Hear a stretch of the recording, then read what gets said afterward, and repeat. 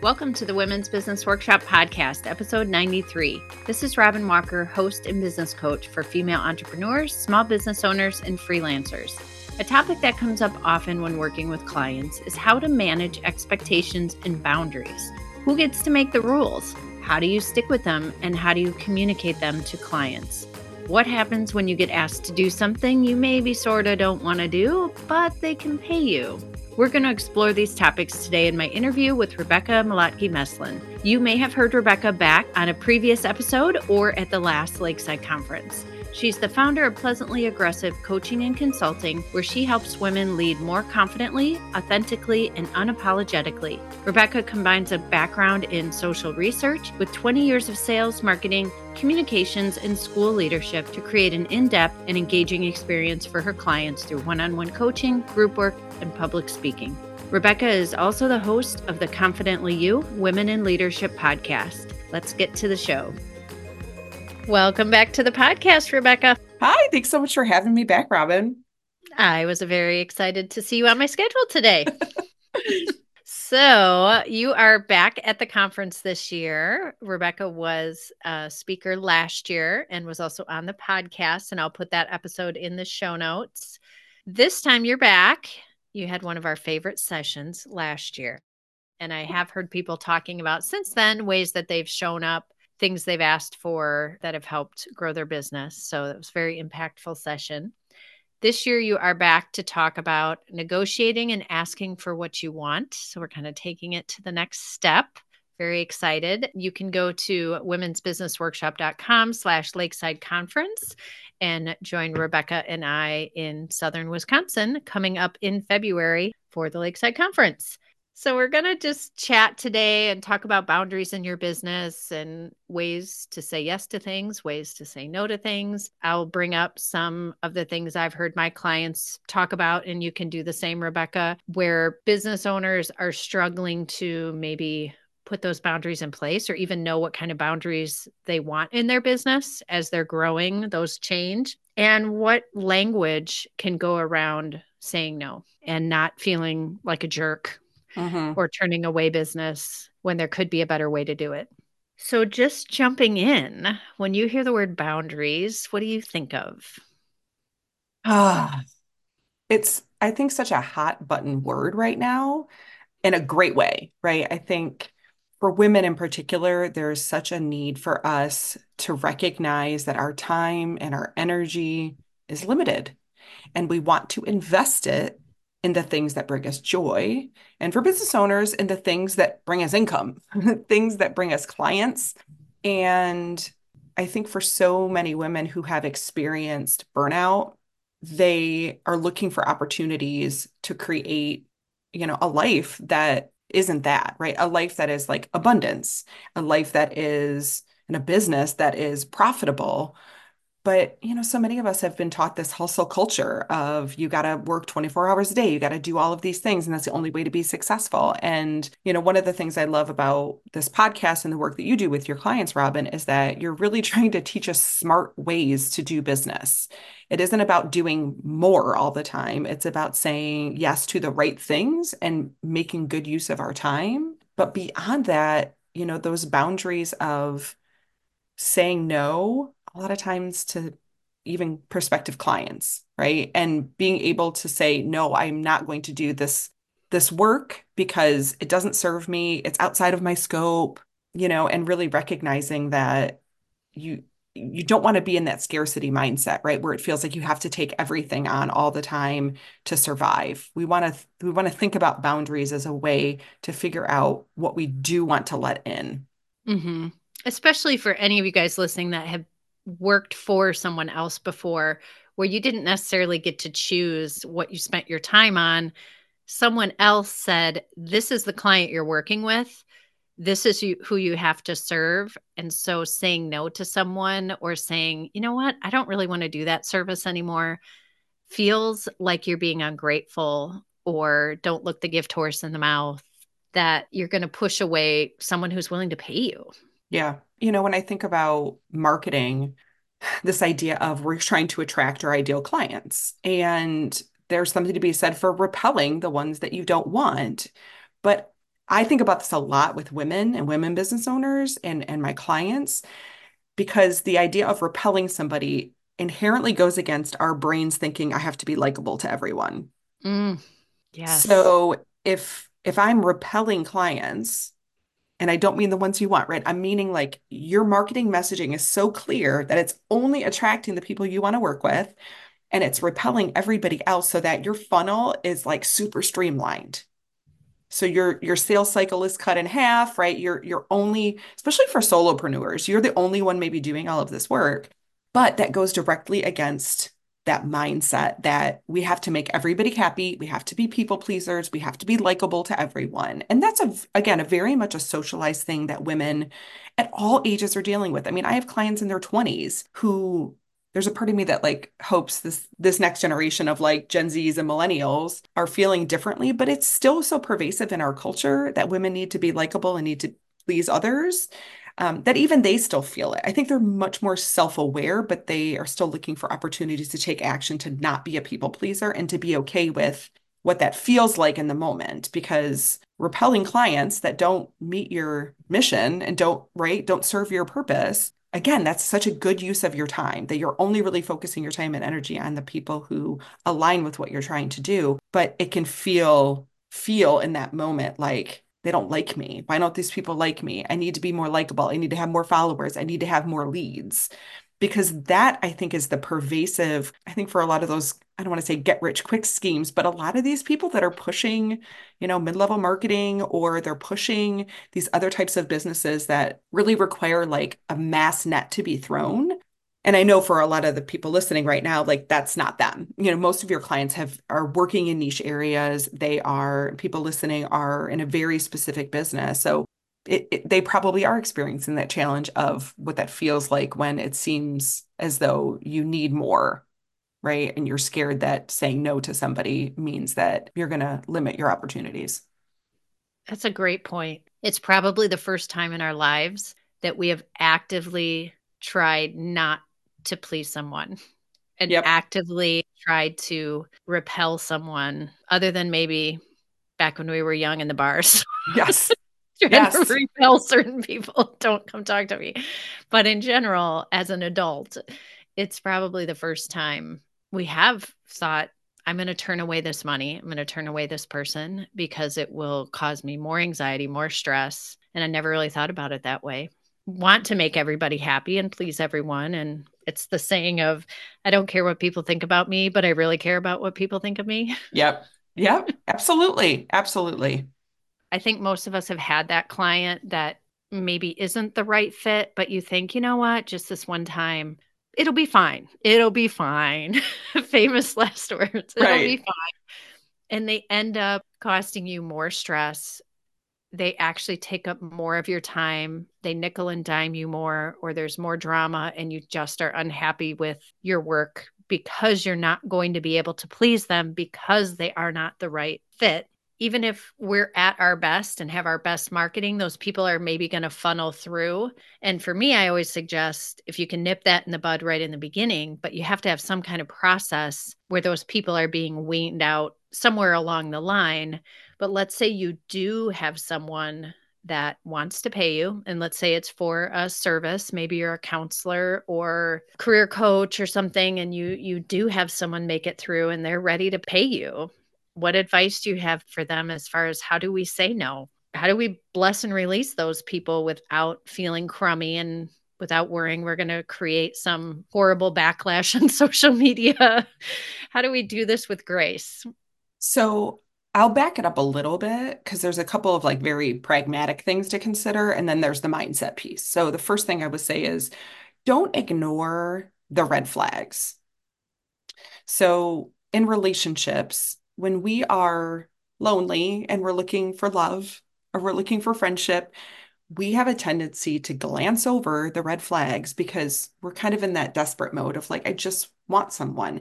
I think it feels that way in business sometimes, where some client potentially says something or does something that sends up a red flag, but we're like, I'm not in a place where I can reject this person. So I'm just going to be like, it'll be fine, right? It'll be fine. It'll be fine.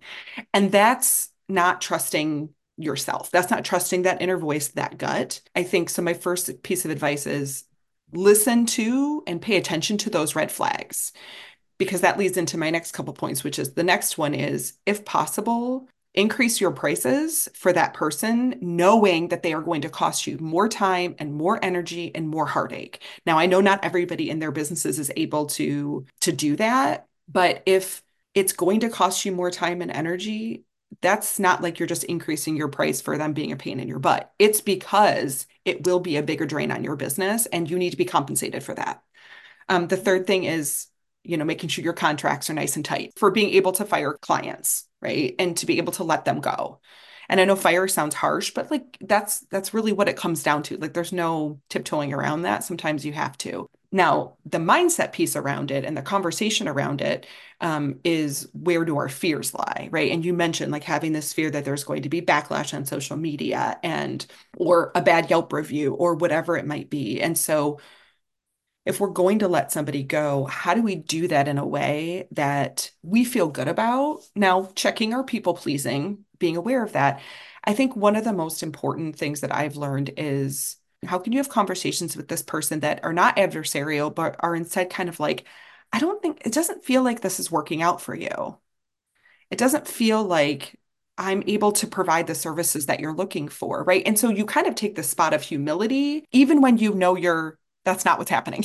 And that's not to say I want you to lie to them, but it's to say, like, this is how it feels right now, is that this isn't a good fit any longer. I'm just not able to meet your needs. And I want to make sure that you get what you need from your coach or your chiropractor or your whatever. And I don't know that I'm the right person for you. Extra bonus points if there is somebody you can refer them to. Now, I don't want you to dump off a problematic customer on a friend, Right. right? But I have sometimes, this person, Rebecca. I think it'd be a great fit for you. yeah, incoming. But I do think that sometimes it is like a personality match thing. And Mhm. I had somebody refer somebody to me that was a problem for them. And they're like, but I think you actually can can manage it. And I think you're what she needs. And that it ended up being a great fit for me in a way that I know why it wasn't a great fit for the other person, right? So that's all to say, like, you get bonus points if you can also point them in a direction, even like, Sure. and that might not be a referral to somebody. It might be saying, when you're interviewing the next coach or your next whatever, here's some questions you should ask them, so that when you're going into this, these are your specific needs, and I want to help you get those needs met. So Mhm. again, it's really like coming at it from a place of humility and then helping them think that it was their idea to exit, just so they feel like it's their choice. People will always leave much happier that way. And we've all had the person that, for whatever reason, they don't want the change. For all the coaches and consultants out there, they are not coachable. Anything you suggest or work through, it is not going to work no matter what. You're not going to make progress with them. And I've had situations like that where then I say, I just feel like what I'm offering you isn't the right fit. The whole language you said. And when I offer, would you like to discontinue? And they say, oh, no, no, no, no, this is great. You're like, well, it doesn't appear that way. And then when you offer them a way out, sometimes then that's enough of a nudge that behavior can change. Or if it doesn't, then you have, that next step. But at least you've offered, if it's someone that you say, I'm not helping you, like you're Yeah. not getting the transformation that I want you to get. So why are you here? Mm-hmm. Because that's the other thing. I don't want to take money from somebody if I'm not actually providing you with value. Like, I know Mm-hmm. that you paid me and I know that we're here and we're showing up on these calls, but like, I also, I mean, that's kind of another segment, but like to have those honest conversations to say, like, is this working for you? Does this person need it out? Like, if I see that I don't feel like they're getting a lot out of it, and then they can at least admit and say, like, yeah, I'm really not. That's okay. It's okay to admit that. I mean, I hope we've done the work up until that point that that's not the result, but it does happen. So, Sure. I had someone recently ask me, they're just starting out in their business and they work with a certain type of corporation. And she was asking about pricing and said, well, they have this budget, so I have to give them the package at this budget. And they only pay by mailing a check 60 days later. And so I guess that's the way I have to do it. And so then that was a whole conversation about boundaries and setting up your process. And she was newer. So for her, it felt like I have to take this if I want this client. So we did talk about some ways that she could adjust that, but reminding people this is your business. Who gets to make the rules? How do you decide? And going into new agreements, you don't just have to take everything you get. Yeah. And I think it's challenging too, in like in that circumstance for her, when you're dealing with an organization or corporation that clearly does business like this all the time, Mm-hmm. especially if it's a larger company that's been in business a long time, and you automatically feel like you're not in a position of power because you're new, you're figuring things out. So you do want to acquiesce sometimes, or you feel the need to acquiesce to whatever their process is. But, and we'll talk about this at the conference a little bit, but like everything is negotiable. Everything is Right, right. negotiable. And what that means is not that you have to, for your clients trying to negotiate with you, they're going to be thinking the same thing. So you have to be ready for that. But when you're negotiating on your own behalf for your business and somebody says we have 60-day terms, right? Like we're not going to pay you until 60 days after. Yes, you have to weigh all of these other aspects of that to determine if it's what's best for you and your business. And I think the tricky part, and I'm sure, you've experienced this also with clients, Robin, is like there is no one answer. There is no one right answer to that because there's so many variables that play into that decision making. But again, it goes back to if something feels like a red flag, it is a red flag. If something doesn't Mm-hmm. feel right, trust your gut. And even though you may seem like the inexperienced one in that negotiation or in that contract, you also have gotten to that point because you have trusted that gut. So don't stop now. Sure.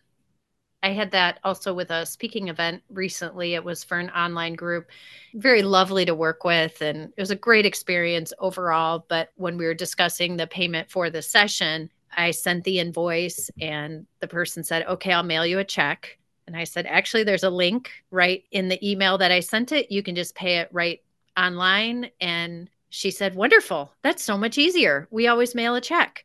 So they just didn't know. They were Hmm. always doing it this way. So, what I had said to that other woman is, have you ever asked them or said, this is how I typically accept payment?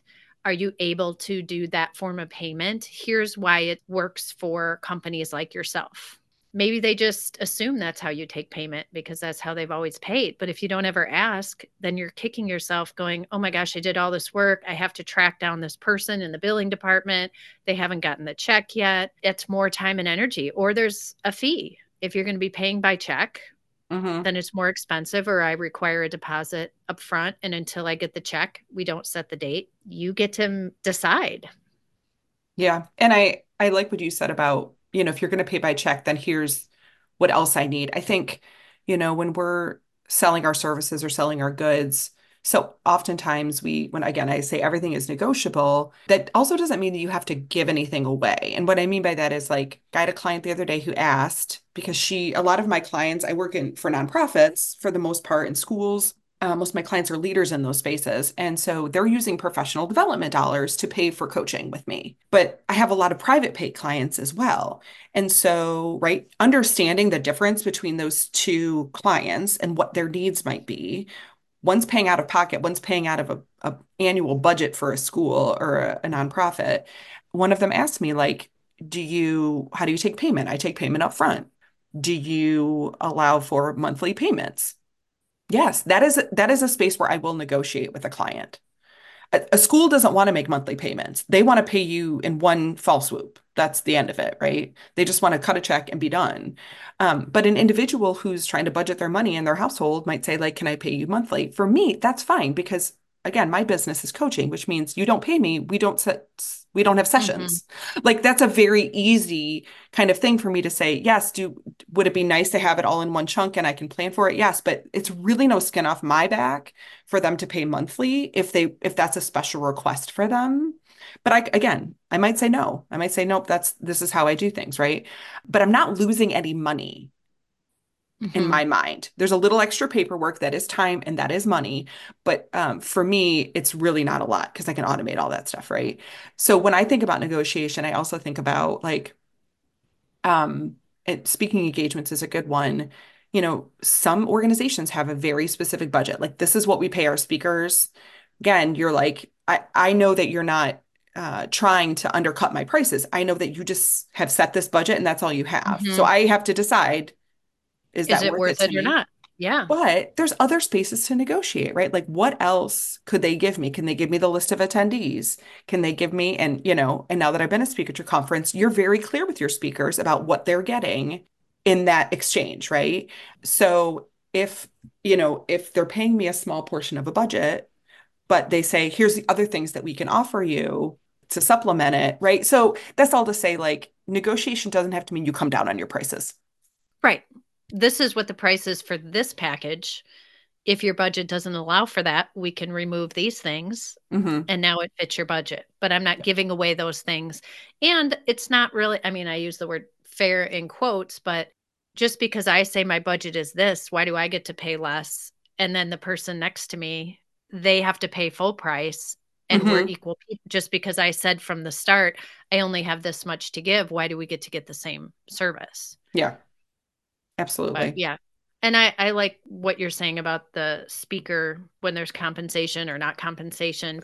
At the end of the day, you have to decide, is this worth it? Are there other ways that I'll be able to get clients or ROI from this event? Does working with this client at maybe a little bit of a discount to fit what they're looking for, is there potential because that person is very affluent in our community and has a lot of connections and is going to give me 3 referrals in exchange for the difference in price. So, like you said, if you are giving in on something, I feel like they should also be giving in on something.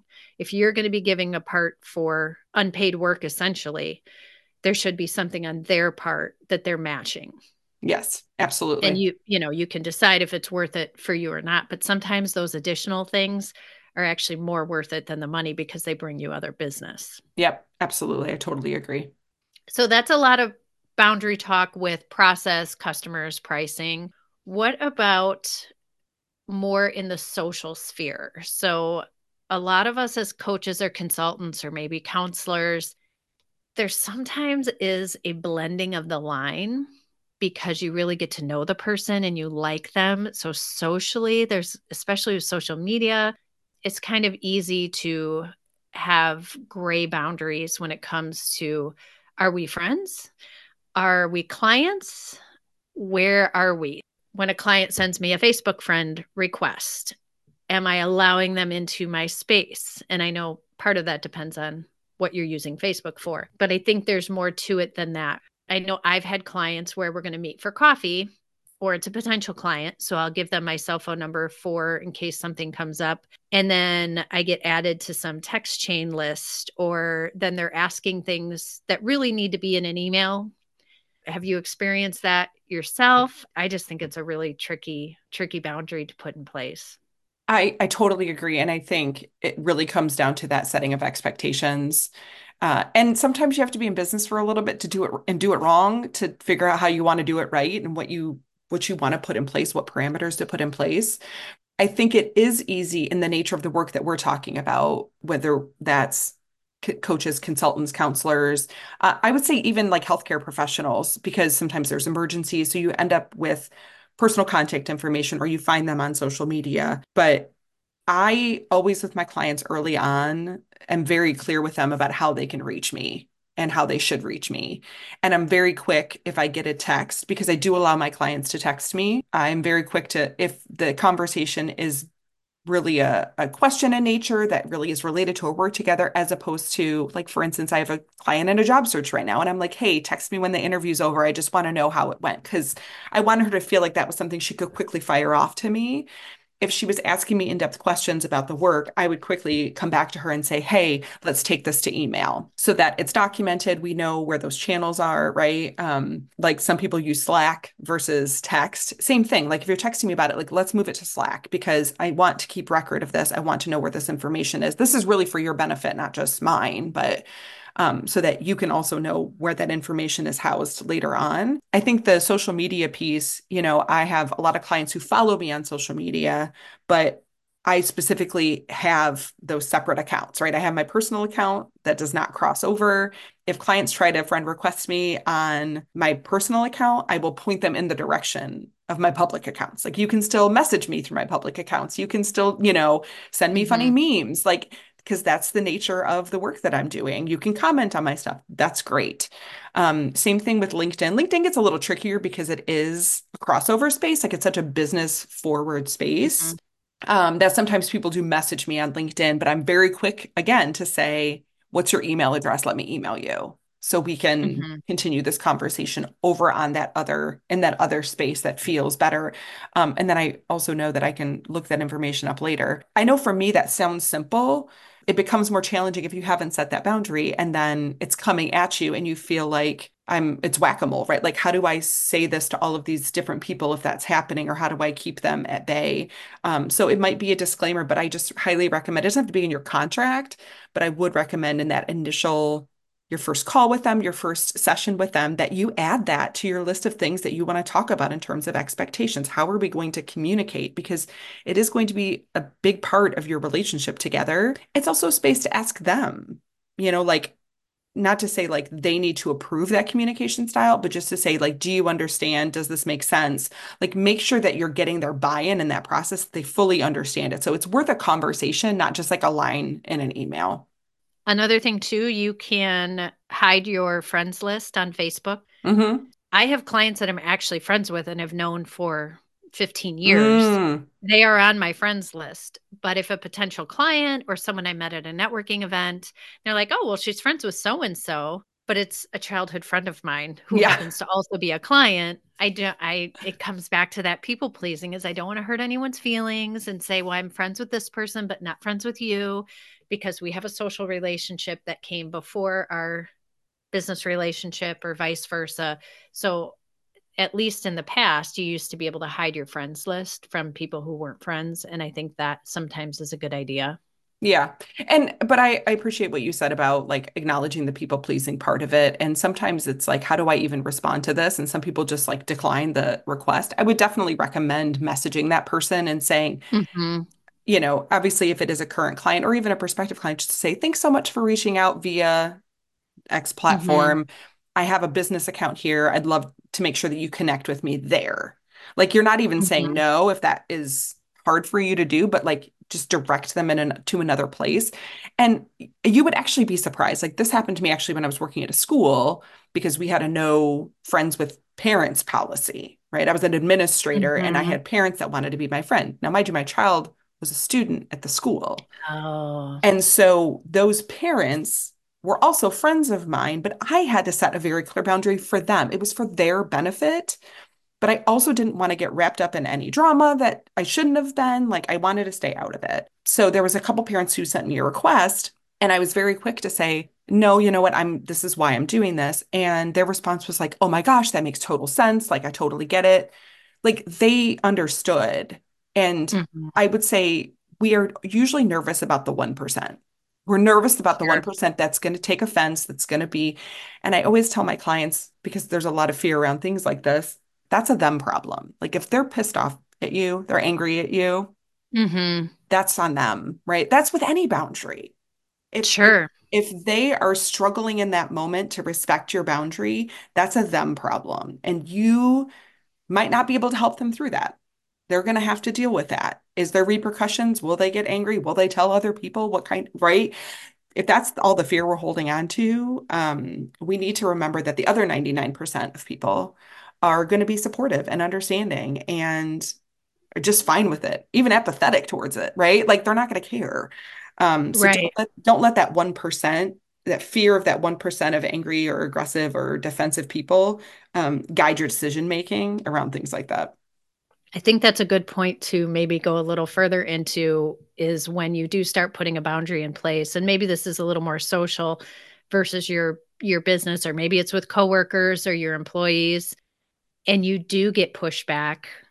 It's really hard to not, as I started doing this, to not feel like you are being either selfish, not a team player, all the things that make it feel like I just want to do what I want to do and I don't want to help anyone and I don't want to be your friend and I'm not going to communicate with you on the weekends. Really, it's for your health and your mental health and your sanity and to be able to be a better business owner, friend, etc.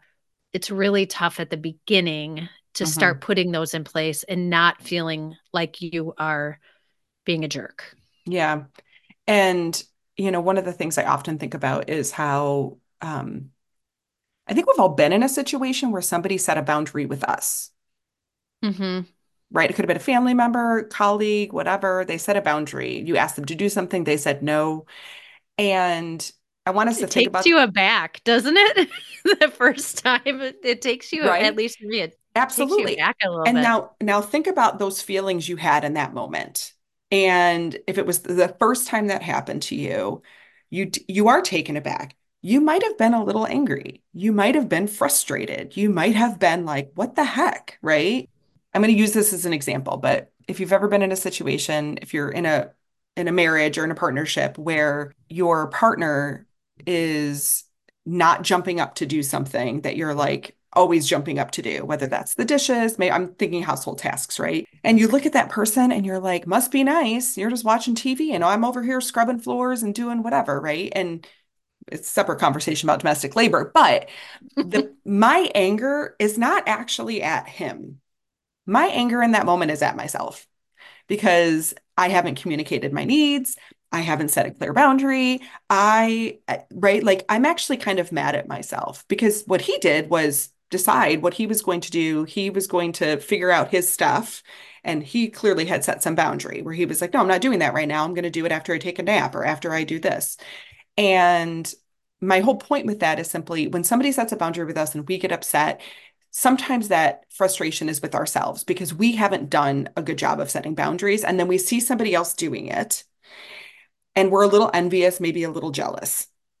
And so instead of saying, you go, like, well done, I'm going to go figure it out, we are dealing with emotions that end up getting misdirected, maybe at the other Hmm. person. So, having said that, if we think about now we're setting a boundary and now we're encountering somebody who that's the first time somebody set a boundary with them and they're getting frustrated with us or they push back and say like I don't understand like why are you not doing this? Why are you not volunteering? Why are you not, I think that place where we were just barely able to set a boundary now we're like, I shouldn't have done this. This was a bad idea. Like they're upset with me. They're frustrated with me. Can make us want to backpedal and suddenly be like, "Ugh, see, I knew I shouldn't Okay, have done fine, I'll this." do it. Yes, Yes. yes. And instead, we need to hold that line. We need to hold that line as tightly as we can.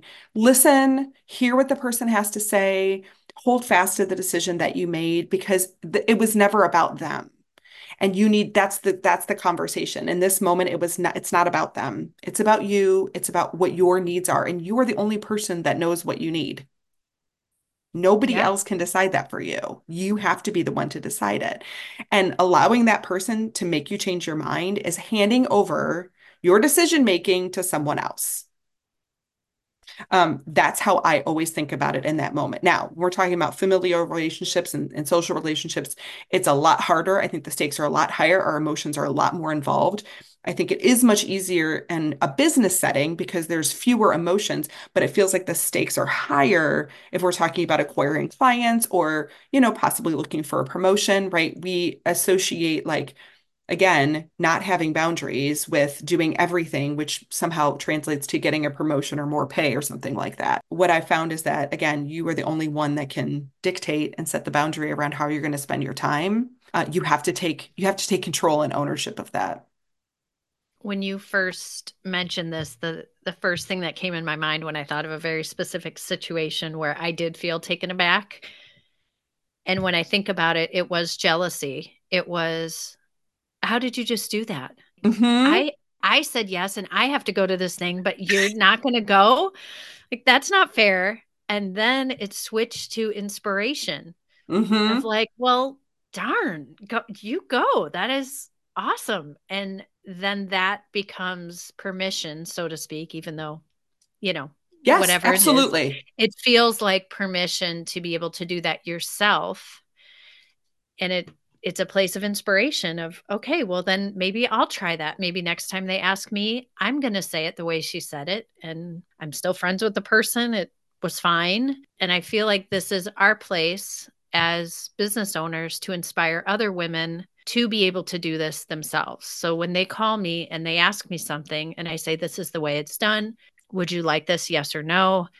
That is then modeling to them this is what that looks like. I Hmm. didn't offer you a discount off the top. I didn't hem and haw and say, if you want, it's okay if you don't. I said, this is my price. And that's modeling to newer business owners or younger women. This is how you set boundaries with confidence. Hmm. Absolutely. Absolutely.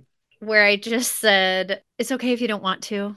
I used to do that. Like, it's no pressure, just if you want to, if it's a good fit, love to work with you. And I don't say that anymore because I feel like that is their decision. The outcome is not up to me. That Hmm. doesn't help them make a better decision. Are there phrases that you see women in business or just women in general use that you would wish they use something different or is actually not very productive, even though it's in that nice space of I'm being nice? So we talk a lot about like the apologizing, right? The over apologizing of women. And I think most of us get it. Not all of us have made the transition to moving off of that. I'll just say that instead of apologizing, right, using gratitude in place of it. So not, I'm so sorry it took me so long to get back to you with this email, but thank you for your patience. Thank you for your Mm-hmm. patience in getting back to you. So that's one I think we hear a lot about. The one that I first witnessed with a client, and she'll be laughing if she listens to this podcast. I'll probably send it to her. Was I heard her, we were having a conversation about some non-promotable tasks, some things that she was being asked to do that weren't really getting her anywhere. And it was like busy work and she was already overwhelmed. And her boss asked her to do something that was ridiculous. And she's like, well, I looked at her and I was like, well, I mean, I'd be happy to, but I have all these other things to do. I said, what did you just say? And she said, well, I'd be happy to. I was like, would you really be happy to do that? And she's like, uh, no, no. It's like, well, why did you say that then? She's like, I don't know, and it was like, and so ended up having this really great breakthrough conversation around this language. And it's a like, well, I'd be happy to. Like, I have to be gleeful and joyful about everything that you ask me to do. Right. And so many times we're asked to do things by our bosses. I'm not saying that you have a choice. You might be like expected to do this thing.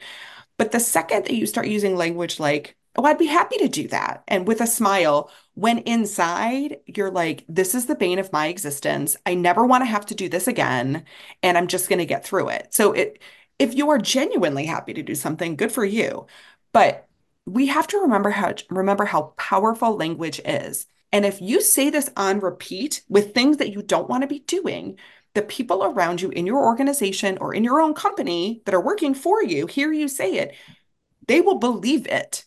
If you say, I'm happy to do something, people will believe it. What are they going to do if they think you're happy to do it? They're going to keep giving it to you. They're going to keep Mm-hmm. asking you She to do likes it. doing it. She loves How it. often do you hear that? Oh, she loves to do it. We don't need to pay her. She actually really likes doing this kind of thing. Yeah, exactly. Which leads right to this next point, which is just because you love something. So let's flip it over, right? Like, this is the bane of my existence. I'm actually saying I'm happy to do it, but like, I'm not happy to do it. Then there are things that you genuinely love to do. We want to make sure that you do express that with greater emphasis that, like, I want to be doing this. I enjoy this. Say those things out loud. Like, make sure the people who are around you and in your space know what you want to be doing. I think sometimes when we're even meeting with clients, sometimes like we're so focused on their needs that we don't always talk about what our strengths are, like where we can really help them. And sometimes, like, yes, listen to their needs, make sure you're addressing and meeting their needs.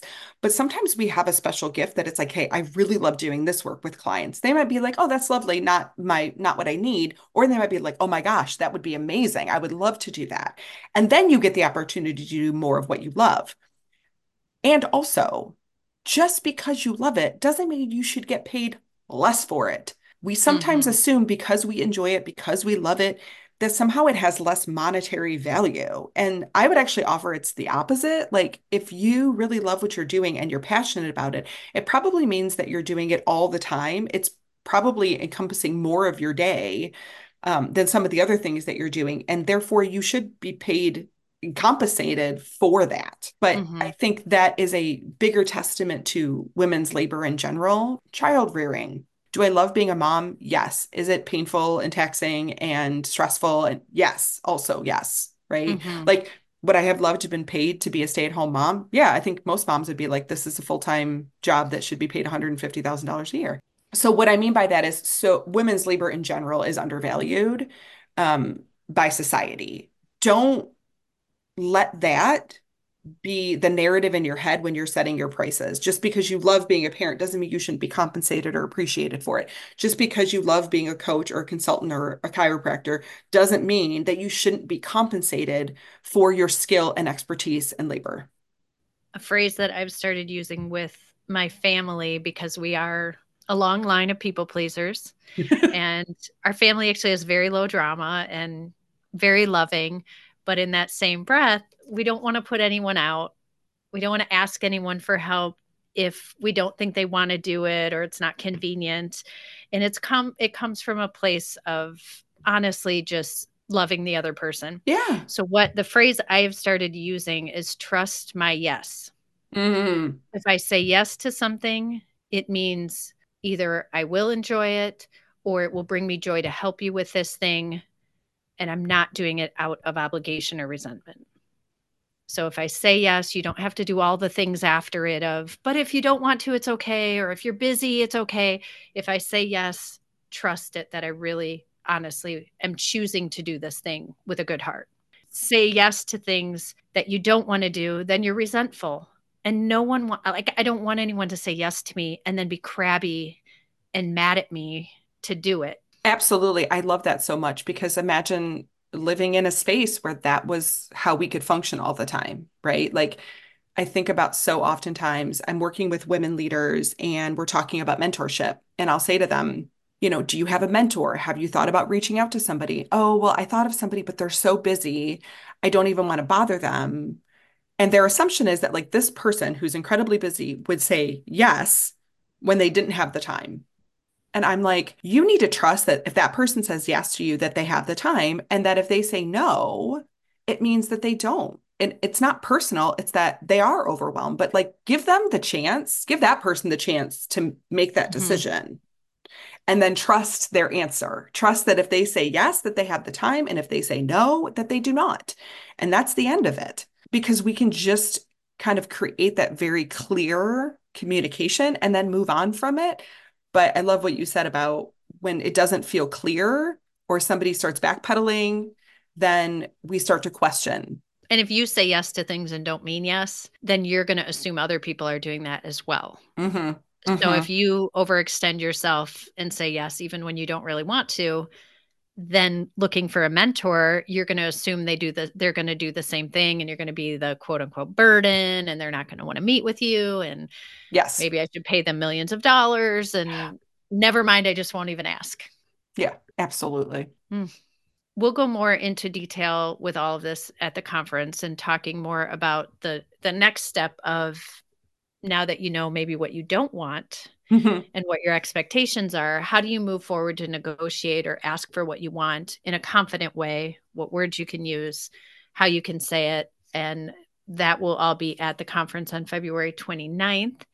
In the meantime, where can people find you, Rebecca? You can find me on LinkedIn. It's under my last name, Malotke-Meslin, or I have a Pleasantly Aggressive page on LinkedIn as well. But really, I'm pleasantly aggressive everywhere. So you can go to my website to find out more information. My handle is Pleasantly Aggressive on Facebook and on Instagram. You can follow me there and message me there as well. Okay. And we'll put those links in the show notes and also a link to be able to come meet Rebecca in person. She always does a fantastic presentation with a lot of interaction and things to make you think. So join us at the conference. And I can't wait to see you in person again. I'm excited. Thanks so much, Robin. Yes. All right. Well, we will see you there.